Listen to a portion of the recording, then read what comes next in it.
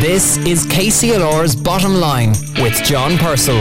Brought to you with thanks to O'Neill Foley Accountants, the Southeast's largest independent accountancy practice. www.onf.ie. Hello, good morning and welcome to The Bottom Line, the programme for and about business on KCLR. I'm Stephen Byrne, filling in for John Purcell this week. Thanks to Brian Redmond for the last 2 hours of fun and great music. Now this morning on the show we'll be hearing about a merger between two well-known Kilkenny legal practices, and from the soon-to-be managing partner about the importance of business succession planning. Closer to home and taking a look at the radio landscape, I'll be speaking with the Chief Executive of Radio Centre Ireland, Ciarán Cunningham, on the first ever published revenue data for the Irish radio market, while Shane Brennan, Creative Director at FO, tells us about some interesting research on accents used in the ads we hear and whether it makes a difference to us. And we're also going to speak to Michael English. He's going to talk to us about having to deal with a sports injury himself and how that led to him opening the Recovery Hub in Carlow earlier this year. But first, we take a look at sustainability in the fashion industry and what it actually means. Earlier this week, John Purcell spoke with Annalise Duffy of Linen Shirt Company and sustainable fashion stylist Roxanne Parker. Have a listen. Amazingly, 64,000 tonnes of clothing are just thrown out every year in Ireland, contributing to a huge amount of environmental damage, and this kind of carry-on just isn't sustainable. During the week, we was very interested to see that Love Island, which is coming back onto our screens on Monday, has changed sponsor away from a fast fashion brand to eBay. It's all part of a big move towards sustainable fashion, and as we like to discuss sustainability and the environmental crisis on the programme, we thought it would be a good idea to look over what this all means and how it points the way for a better future for the environment. I'm delighted to be joined in studio by Annalise Duffy, who's Managing Director of the Linen Shirt Company, who joined us on the programme a few weeks ago. Good morning, Annalise. Hi John, how are you? Very well, thanks. And Roxanne Parker, who's a sustainable fashion stylist. How are you, Roxanne? Good morning, John. Very well, thank you. Tell me, Roxanne, did I exaggerate the damage that fast fashion is doing to the environment there in my introduction? No, absolutely not. And one of the main problems is that this cheap, fast fashion known as disposable fashion isn't disposable. So the clothes are ending up being exported to the third world because they have absolutely no resale value. You can buy them so cheap, they're always on sale. If you go to a charity shop, they just have no resale value, and they're such poor quality that they disintegrate after a wash. So they're ending up being shipped off to the third world, or countries like Chile, where they're being dumped in the Atacama Desert. And we have these enormous piles of clothes which take about 200 years plus to degrade because they're made from oil. So, and a lot of the fabrics are blended, so there might be a cotton polyester blend. So while the cotton decomposes, the polyester is left. So we're left with these skeletal mountains of plastic. Annalise, this is something that's been on your mind in the development of your company, the Linen Shirt Company. Tell us your perspective on it. Well, John, as I had said to you when I was in here the last time, and thanks again for the opportunity of letting me come back on to chat again. So what really, I'm third generation manufacturer and designer based in Ireland, so the most important thing to me is not only manufacturing in Ireland but also to be able to use a sustainable fabric. So for our collection we use only 100% Irish linen, so we can stand over our fabric and our production as well at the same time, to really show that it's not always about fast fashion and that, you know, you buy it once, wear it once. My ethos, and always my family's ethos in the past, was always about bringing together communities from the maker right through to the consumer and give them an item that they can wear ongoing. So that's really where I come from. So that's how I suppose myself and Roxanne are such good friends on this, because we're both coming at the same problem with different angles, but really singing the same song. Yeah, now I'm not a big fan of Love Island, but I'm aware of it. But it's it would seem to me in many ways the epitome of fast fashion, disposability, fads and so on. How big, Roxanne, of a change is it, and how significant a change is it that they've disposed of a fast fashion sponsor, so to speak? It's major because because traditionally the previous casts have gone on to be major influencers who are brand ambassadors for fast fashion brands, or collaborate and have their own fast fashion brand. So if we can cut that chain and start educating the viewers to shop and view clothes and consume clothes in a different way. So eBay traditionally sells second-hand, vintage, small makers. So there's going to actually be working with Dua Lipa, the pop star's stylist. So she's actively going to trawl eBay, find second-hand, vintage and small designer brands to dress these contestants every week. So what I'm really hoping is that the viewers will start being inspired by the fashion and the trends, as opposed to clicking on the button and buying these really cheap, terrible clothes, which are bad for the economy, the environment, and for us really in terms of health, because there's chemicals on the fabrics that are just not good for us. You know, you're sweating, you know, they're right next to your skin. It's not good for your endocrine system. So I would love to see that next generation being influenced to think that shopping second-hand clothes is really cool. Customizing, upcycling what you have is really cool. The most ethical thing you can do is shop your own wardrobe. So say for example, if one of the Love Island people is wearing, you know, a pink suit, somebody might go home and go, do you know what, I have those trousers in my wardrobe. Because I can't physically go out and get the exact outfit that she's wearing, which they would have been able to do, it's getting people to think outside the box how they consume clothes. So I'm really hoping it pushes people to be more creative and in turn more sustainable. And Elise, you're building a business presumably using these values of sustainability and so on. How much extra work and how difficult is it to, you know, make the leap from just disposability to, you know, to more ethical, more sustainable and more, you know, long-term thinking when it comes to clothing? It's actually easier, would you believe, because you're not trying to churn out as many quantities of an item in a fast fashion manufacturing situation. So you're taking more care and time over what you are producing, which is a better way to work, really. And by using a better quality fabric as well, you don't have the same amount of waste coming out of your fabric, because the fabric is woven better, it's produced better, so you don't have all of the faults and the kind of the stuff that normally would come. So say regarding say fabric that is badly printed, for example, because it's very cheap, you're going to have a lot of offcuts because the print isn't very, very good and the pattern isn't very, very good, so it's hard to work around. So when you're working with a base fabric that's a good quality fabric, it's easier to start off with. So it's much, much easier to produce slower fashion than it is to produce fast mass fashion. When it comes to fashion though, Roxanne, my perception is that fashion has always operated on, you have this season and what will be a la mode or whatever you call it this spring, summer will actually be passé when it comes to next summer.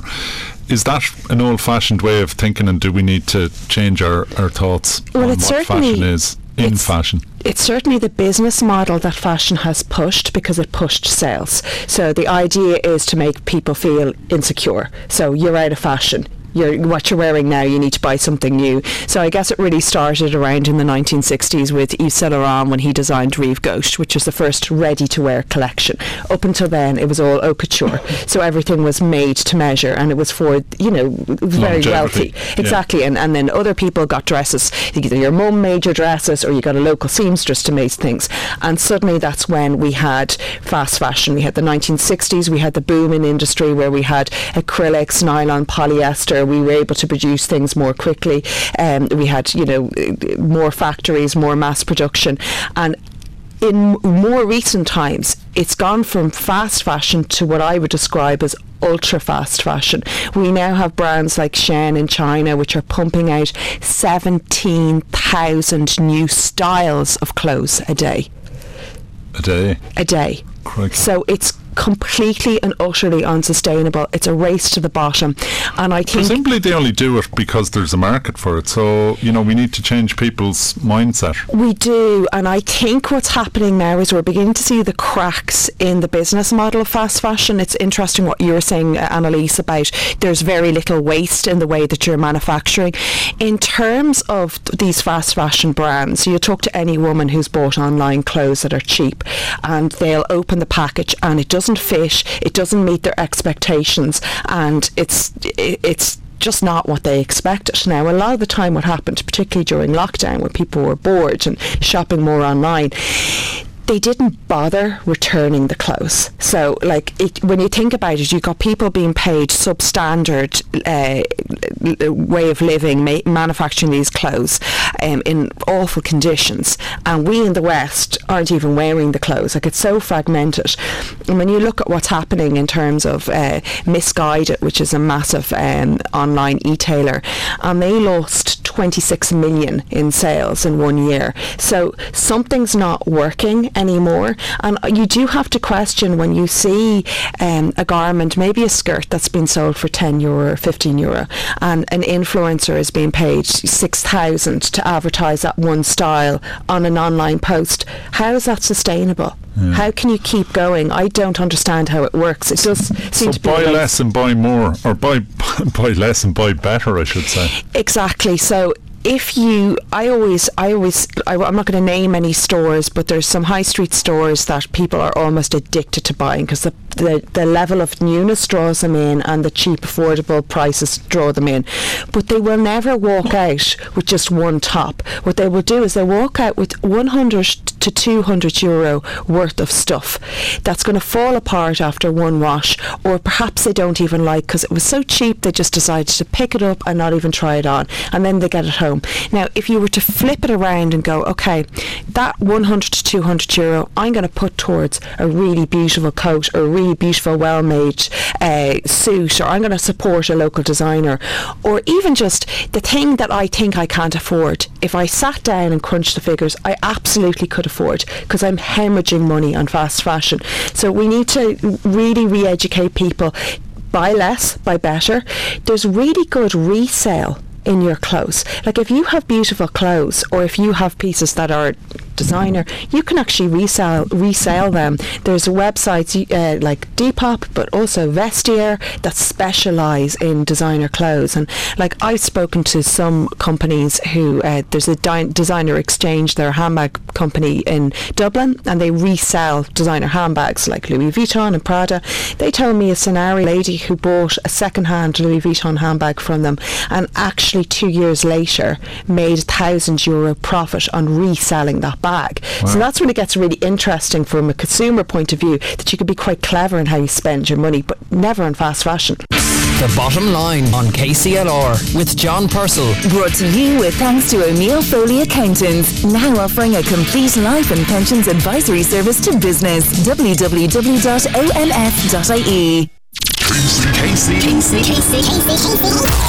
KCLR. Welcome back to The Bottom Line on KCLR. Now, before the break, you heard Annalise Duffy of Linen Church Company and stylist Roxanne Parker speaking with John Purcell about sustainability in the fashion industry, and it was part of a much longer conversation, so if you want to hear the extended interview, it'll be available to download on podcast from Monday. Now, moving on, during the week it was announced that local law firms Grace Solicitors and Gerald Meany Solicitors are to merge, and from July 1st they'll practice under the names of Grace Solicitors incorporating Gerald Meany. John Purcell caught up with Laurie Grace, who's to be the managing partner of the new practice, to hear about this new venture and the importance of having a business succession plan in place. We decided, myself and Jerry, about 6 months ago, we started discussing how best to deal, with the question of a merger. It suits both of us. Jerry is in practice in Kilkenny since the mid-1980s, and we're working in Callan since 1998, and in New Park for the last 5 years. So given the discussion that we're going to have today, succession planning for law firms is a very complicated business. And Jerry, so broken down, succession planning is, I suppose, how you're going to deal with the future. Yes, and planning for it. So, like any business, and we see a lot with clients, and particularly farmers. Farmers are really well organised. Their Teagasc advisors are telling them, look, you need to keep an eye on this. There's not much point at 60 years of age or 65 years of age turning around and seeing, who's going to come on and how are you going to pass your business on, because farming is a business. Law firms and businesses are exactly the same. If you leave it too late and you haven't planned properly for it, or if your business isn't actually set up correctly to be able to hand it on to somebody else, you may find yourself in the difficult position of not having somebody to take it on. And so it suits Jerry, and he's a really good business, and he's a really good solicitor, and it suits us as well, so that we create something that's a bit bigger, and it makes it attractive to get younger people in to look and see, well, that's a business that I could take on in 10 years' time. But there are structures that have to be put in place, and that's the really important part of this. I've done a lot of thinking about this the last 18 months. And then laterally, in the last 6 months, thinking about this particular project. And it's a great mix. So for staff, it gives continuity. It gives certainty. Everybody knows what the plan is, and everybody, clients as well. You can't really turn around to a client and say, next week we're going to close the door and you're going to have to find somewhere else to go. And that wasn't as big an issue 15 years ago, but critically it is now, and especially in a rural community or provincial town where you have fewer and fewer people setting up businesses. Like the profile of solicitors or accountants locally, doctors as well, all of these professions, engineers, they may come a time when those people actually retire, you may not get replacements. GPs in particular in small rural towns, it's not maybe as an attractive thing to do, to take on somebody else's practice. Because in a legal firm, if you're there in your late 60s and you haven't made provision for this, you still have responsibilities that extend into the future. Yeah, the Law Society are very clear about this. You have to mind a person's file for different time periods. Some are 6 years and some are 12 years. So what do you do with that? And the last thing you want to do in your retirement is to be wondering, I better keep an eye on those files for the next 10 years. So this makes perfect sense. It's a hot topic at the moment for solicitors, and I think I go back to the agricultural community and farmers. They are really, really good. We get people coming in to talk about wills and transfers, and sometimes we're the last person to know, because the ag advisor has been on, they've told them what to do, they've been through their financial advisors and their accountants, and there's a plan in place, and they come into us to kind of put it all in place.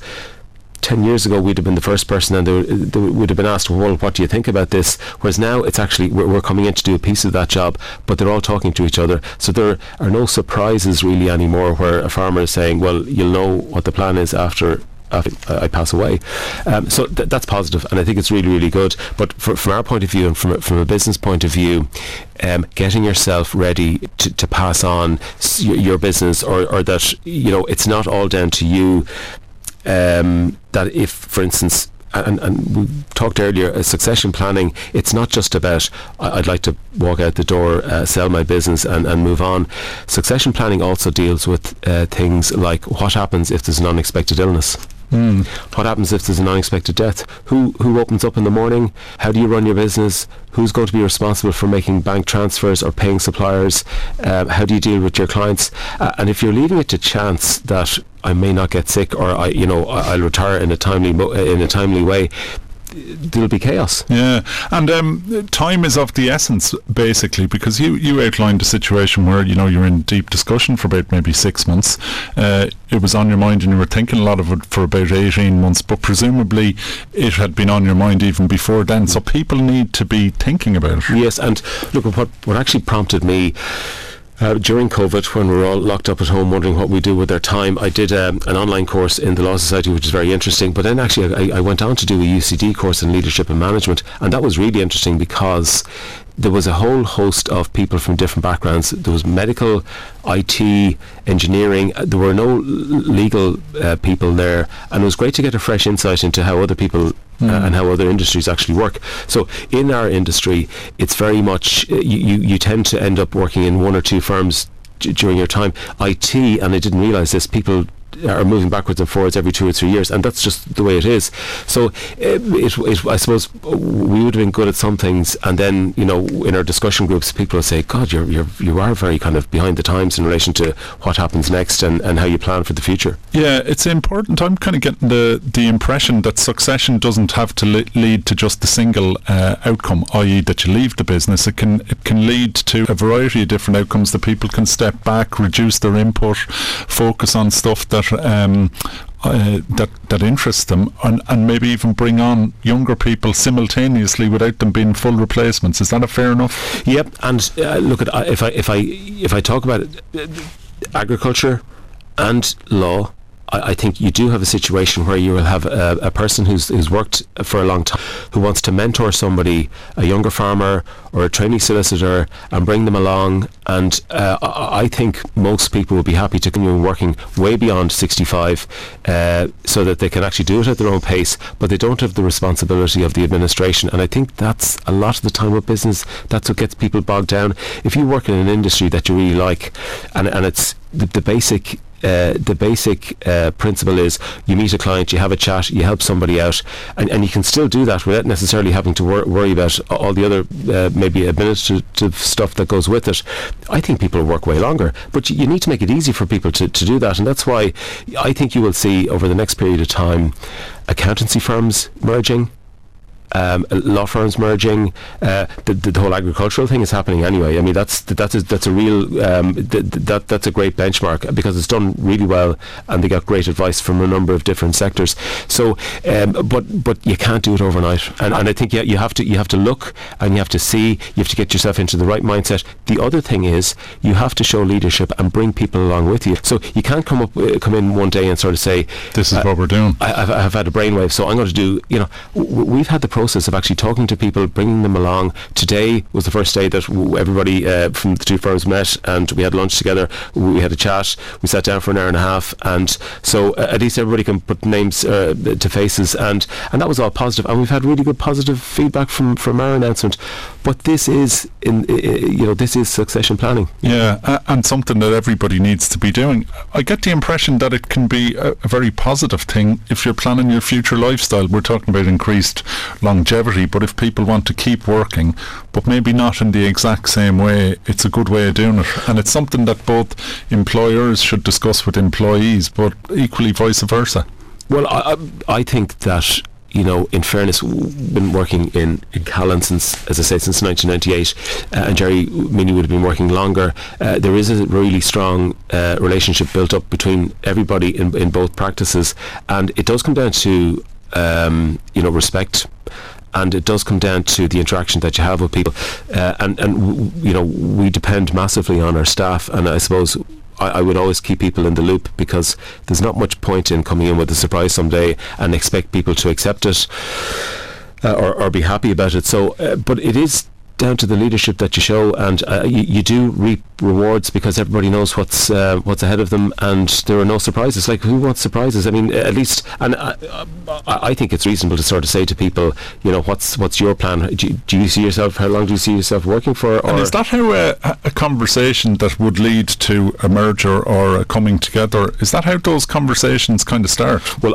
it's funny, because I've been asked that question 2 or 3 times, how does that conversation start? And it was on my mind, as I say, for a long time, and it wouldn't have been on his radar specifically. So it was a pick up the phone and literally, you know, I'm interested in this, and will we have a cup of coffee and see what you think? And it was very much, I came to him at the right time, and he was happy that I came to him at the right time. It may not work all of the time. I'd have to say, you know, this particular process has been really, really good, because it's positive, and we are a very similar type of firm. But I have colleagues who've gone through the same process, and I've asked them about it as well. So sometimes it comes with different issues and different problems. But there's nothing. I mean, you know, you talk to somebody, you talk through a problem, and you're open and you're honest, and you say, you know, I hadn't thought about that, but let's tease it out. We did have the help of a consultant who would have come in last year to talk to everybody in our office individually, and to say, you know, what are the issues, and it was a confidential thing. He would have reported back to me, listen, everything's fine, you could do a little bit of this and a little bit of that, but the bounce we got from people who were asked their opinion, that was massive. Like, I mean, there are people who wouldn't have been asked their opinion on something before, and you kind of say, well, what do you think? Or have you any ideas? And it threw up some really interesting issues that we hadn't thought about, but people like to be asked their opinion. Absolutely. Well, look, it's a really interesting topic, and I'd love to come back at it again some other time in the future. But for now, Laurie Grace, managing partner of the company that is going to be Grace Solicitors Incorporating Gerardmini from the 1st of July. Thank you for joining us on The Bottom Line. Thank you, John. The Bottom Line on KCLR with John Purcell. Brought to you with thanks to O'Neill Foley Accountants, offering a broad range of business and advisory services to businesses large and small across the South East. Joining us on The Bottom Line now is Kieran Cunningham, the CEO of Radio Centre Ireland. Kieran, how are you? I'm very well. Good stuff. Kieran, huge thing published during the week. The first ever published revenue from Irish radio operators report. This is new. It's a new avenue and something different from Irish radio. Can you tell us the background to it and how it all came about? Yes, well, interesting. For many years, we didn't know the exact size of the radio market in Ireland. And what has happened, early this year, Radio Centre Ireland was formed. It's a joint venture between all the independent radio stations and RTE. So it's the first time ever that the whole industry has come together. And one of the first initiatives was to try and really understand the size of the radio market. So for the first time ever, every single radio station in the country has submitted their exact revenue to Radio Centre Ireland, and we were able to compile all that revenue figures to produce for the first time ever a really robust and detailed revenue picture of the Irish radio market. And I'm delighted to say that in 2021 revenues for the total sector were 145 million, which is much higher than previous estimates, because prior to now people had to estimate the size of the market, and previously the estimates were considerably lower than that. So 145 million actually gives the sector a 12.6% share of the total advertising market in Ireland, which again is higher than what people previously thought. Well, any reluctance from any of the radio stations to sort of hand over the revenue figures? I know that's all private, within reason. I mean, at the start we have to talk it through with all the radio stations, but when they provide the revenue figures, nobody can see them. In fact, I can't even see it as Radio Centre Ireland. The figures are just aggregated to get an aggregate amount, so there's all privacy structures within the system, so each station inputs their own figures, but they can only see their own figures, and then they can see the aggregate of the total amount for the sector, and that's essentially how it came about. We did have to talk to other radio stations and explain how it worked, but once they understood how it worked, they were all very happy to cooperate. And Kieran, why is this report so important, and why is it coming about now? Well, I think the launch of Radio Centre Ireland was the impetus for it to happen, because we want to kind of speak as one sector. It's a very, very competitive market out there, as I'm sure everybody knows. The progress of digital and the big tech companies, who do take a very large share of the advertising cake in Ireland, but it's highly competitive, and advertisers out there having to make a choice of where to spend their advertising budget, be it large or small. And what we wanted to show is that the sector in Ireland is doing really well, and it's competing with all the other choices that are available out there, and really give people a sense of the size of the market in Ireland and how it compares to other media like TV and digital and print. Absolutely, they're all the huge threats, and digital is going to be a massive threat over the next number of years with local radio, or with any radio, I suppose. But radio, I suppose, has its place in Ireland as well, and considered a very, very successful medium for advertising and content or anything like that. Irish people seem to love radio. They do, absolutely, and that's also borne out by research on listenership. The Jane Law is a very long-established research survey, and consistently shows that 8 out of 10 people listen to the radio every day.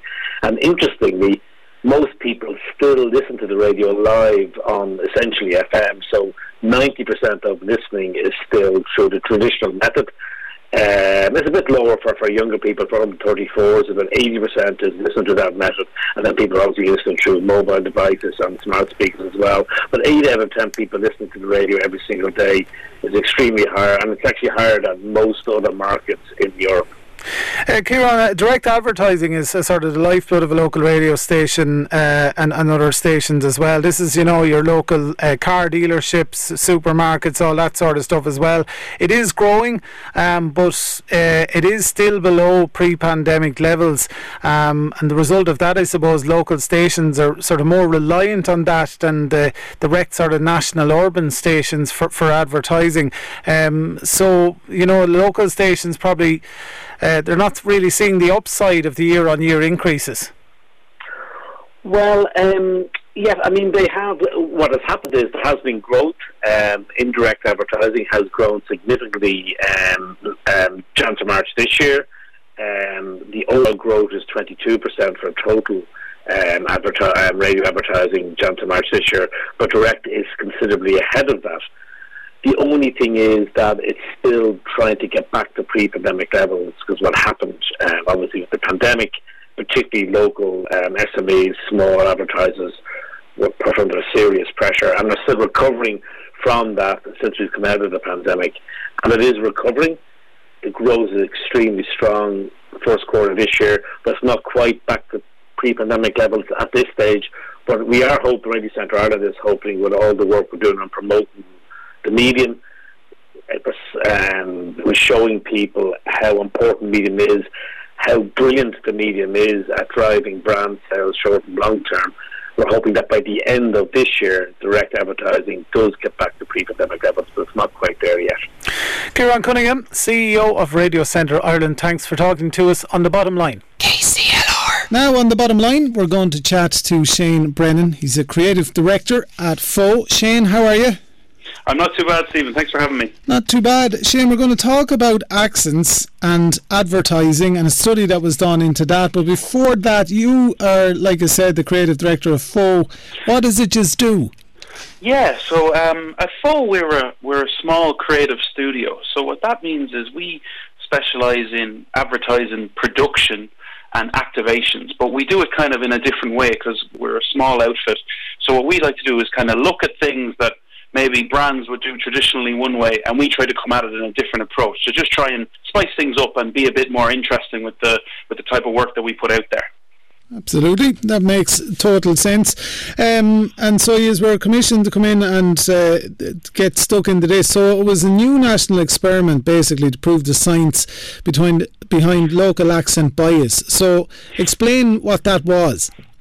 Yeah, so essentially we worked with IRS Plus, and what we wanted to do was explore why even local radio has such a strong impact in Ireland. And what we did was we decided to look into the psychology behind accents, as opposed to just telling people what they might already know about local radio performing really well.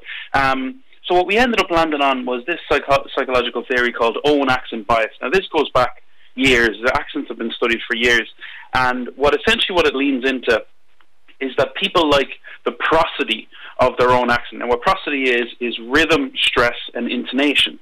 And what that does is, essentially, if you like how someone speaks, you inadvertently like what they're saying. And that's called affective processing. And it's a really interesting area for brands to start considering. It's more getting into that real local ear and that local tone to try and have that engagement with a local community.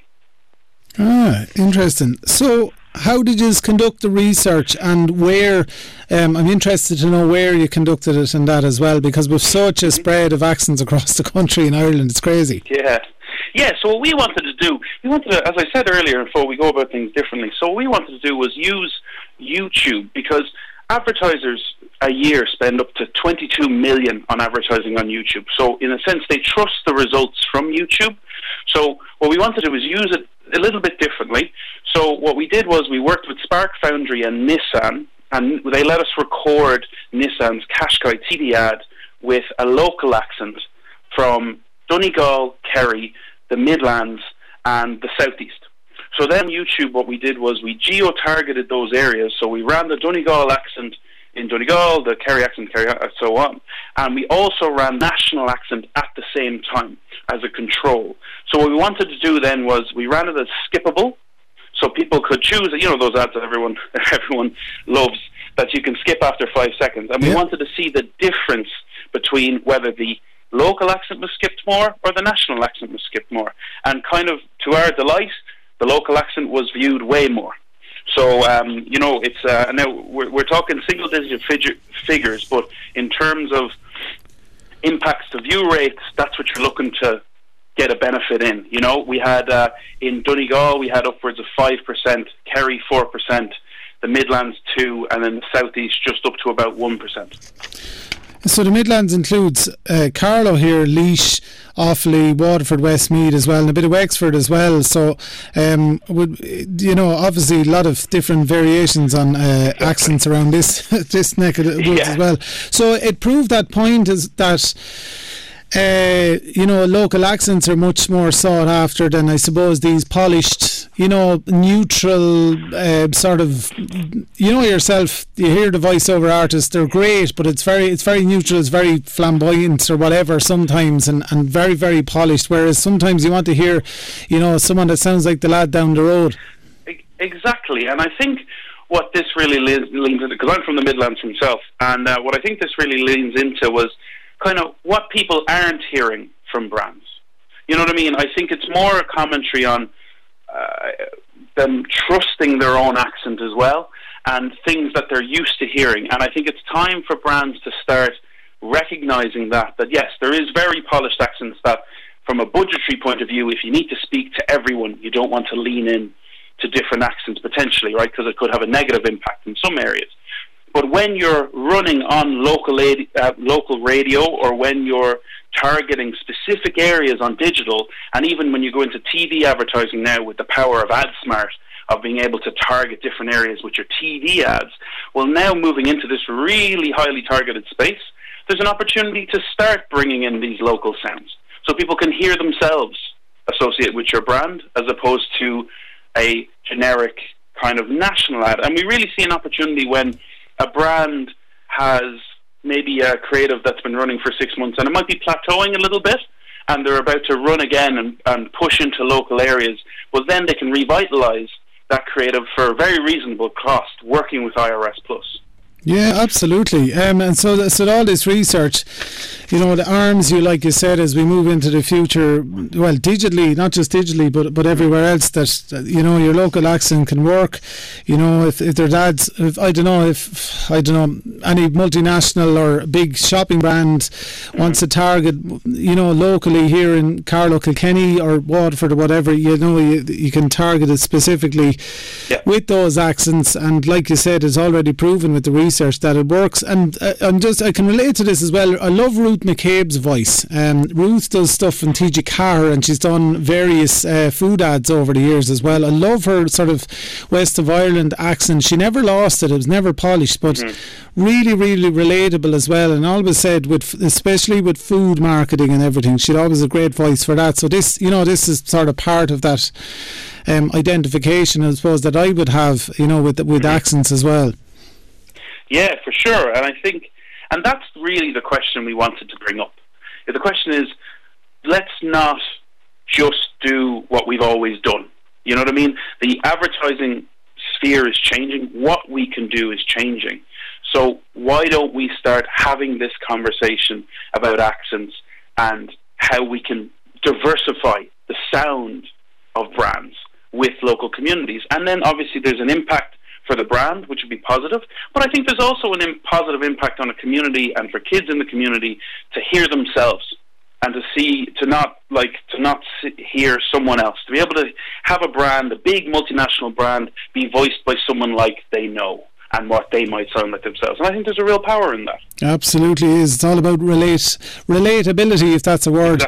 Exactly. Shane, it's a fascinating study. Congratulations on it. It's really, really good and really interesting from my own point of view to hear as well, working in radio as well. The very best of luck with it. Shane Brennan, Creative Director at FO. Thanks for talking to us on The Bottom Line. Kilkenny, Carlow, KCLR. Welcome back to The Bottom Line with Stephen Byrne filling in for John Purcell this week. Now we're going to talk sport and recovery and all that sort of stuff. And joining us on the line now is Michael English, the Director of Recovery Hub in Carlow. Michael, how's it going? Not too bad now, Stephen, and yourself? Sure, I'm flying it at the moment. A couple of little niggles. I might have to drop into you and get a few bits done and recover and that. So the ongoing issues, as the lad says. But come here, Recovery Hub in Carlow. You're based there just outside Carlow Shopping Centre on the outside, up near the exit, isn't it, on the town side there. Come here, the Recovery Hub. You explain it to us. What is it you do, and tell me where you are. Yeah, well, it's a health and wellness centre, essentially. Like we have a 4-degree ice bath there that Kathleen Barton has made there, Aqua Fitness and Recovery. We have the sauna, a jacuzzi, and compression boots. And basically, look, it's for everyone. It's not just for sports people. It's for people from every walk of life. Like we have teachers, restaurant owners, IT people working. Builders in there a few weeks ago, elderly gentleman there came in and once around the boots fell asleep, that sort of thing. It's for relaxation and recovery, Stephen, to be honest, and like it's going well at the minute, and like the likes of this interview will only do us the world of good, But no, it's a great location. It's the only one in Carlow Town, and I'm delighted. All the hard work to get to this stage has been worth it, and long may it last, Mike, yeah, absolutely. And Michael, you're open since February this year, and I've seen, just from different counties and different people that use the service as well, it's becoming more popular. How did the idea come about with you? And obviously you took the plunge and you started it up. Yeah, well, I was living in Carlow for a little over a year there, Stephen, and I actually moved home to Botnas there in January. But I've done a lot of research into the clubs, soccer clubs, rugby clubs, hurling, camogie, all different types of tennis. There's a lot of clubs around even the town of Carlow and surrounding areas like Palatine and all them places, Fenham, Ishall and all. And there wasn't one recovery hub around. And I tell you what happened to me. I've had an ongoing issue with back for years. I'm playing football since I'm 6 years of age. And I tell you, when I was younger, I was playing in 4 or 5 teams a week, and I sort of just done damage with the back, and I was actually with a few recovery hubs over the last year, and I just realised that there wasn't, just looked at the market and there wasn't one in Carlow Town, so I just took the plunge and I went with it. So delighted that it's open now, and sure we'll keep it going, sort of say, Stephen, Yeah.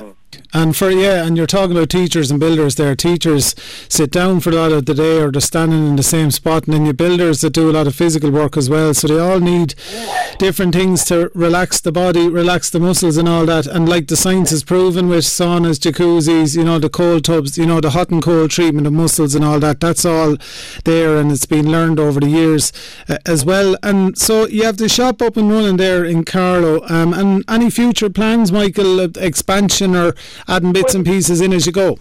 I tell you the truth, Stephen, I'm actually studying health and wellness course now online for the past 5 months, and to be honest with you, I'd love to do something like an occupational therapist course down the line. Look, I've seen firsthand my brother at a serious accident years ago, and without the likes of these people, he wouldn't be where he is. I've seen a lot of things in Dunleary over the 2 years that he was there, and it's something that I would like to help, and so that's really the thought of starting the recovery hub was all about, So down the line, look, the expansion, I just love to get this shop up and running and get busy and help the people of Carlow Town and the surrounding areas to come in just for an hour of recovery, and look, I've corporate people coming in now just booking for just an hour session for them, and just if that little bit of an hour out of their week makes them happy, look, that's all I'm happy about. One shop will do me at this time, Absolutely, and we'll take it from there, as the lad says. Absolutely. But like, especially the mental health side of Stephen, like that's like to see people actually test themselves in an ice bath. You know, come out then, like it releases endorphins into the brain, and it's like the happy hormone. It's like the runners get after running. How you know yourself after running, how great you feel. Absolutely. And the likes of people getting into the bath and testing themselves, and a few Wim Hof courses, the Iceman course down at Greg the Manor there with a man called John McKeown. We're actually doing a Wim Hof instructor there Sunday in the Hub. So like it's all about your breathing techniques and what the body is able to do in an ice bath. And you know, to see people test themselves and come out knowing that, you know, they were going into it thinking they weren't able to, and then they eventually get to experience the ice bath and love it after, you know. So that's great to see, you know. Absolutely. Well, Michael, we're going to wrap it up there. It's great chatting to you, and the very best of luck with this new venture, and of course a new direction for sport and sports recovery as well. It's a dawn of a new market, I think, that's only going to get busier over time. And best wishes in Carlow there, in Carlow Shopping Centre. Michael English, the Director of the Recovery Hub. Thanks for talking to us, Michael. Thanks a million, Stephen. Now, that's all we've got time for this week on The Bottom Line. Remember, if you have any comments or ideas you'd get to us, you can email thebottomline@kclr96fm.com, or if you'd like to listen back to the show or any episode of The Bottom Line, just search for The Bottom Line on KCLR on the Apple Store, Google Play, Spotify, or download the KCLR app and get your podcast there. Thanks to all my guests this week: Annalise Duffy, Roxanne Parker, Laurie Grace, Kieran Cunningham, Shane Brennan and Michael English. And thanks of course to Deirdre Drummy, who produces the show. And thanks to you for listening. KCLR's Bottom Line, brought to you with thanks to O'Neill Foley Accountants, now offering a complete life and pensions advisory service to business. www.onf.ie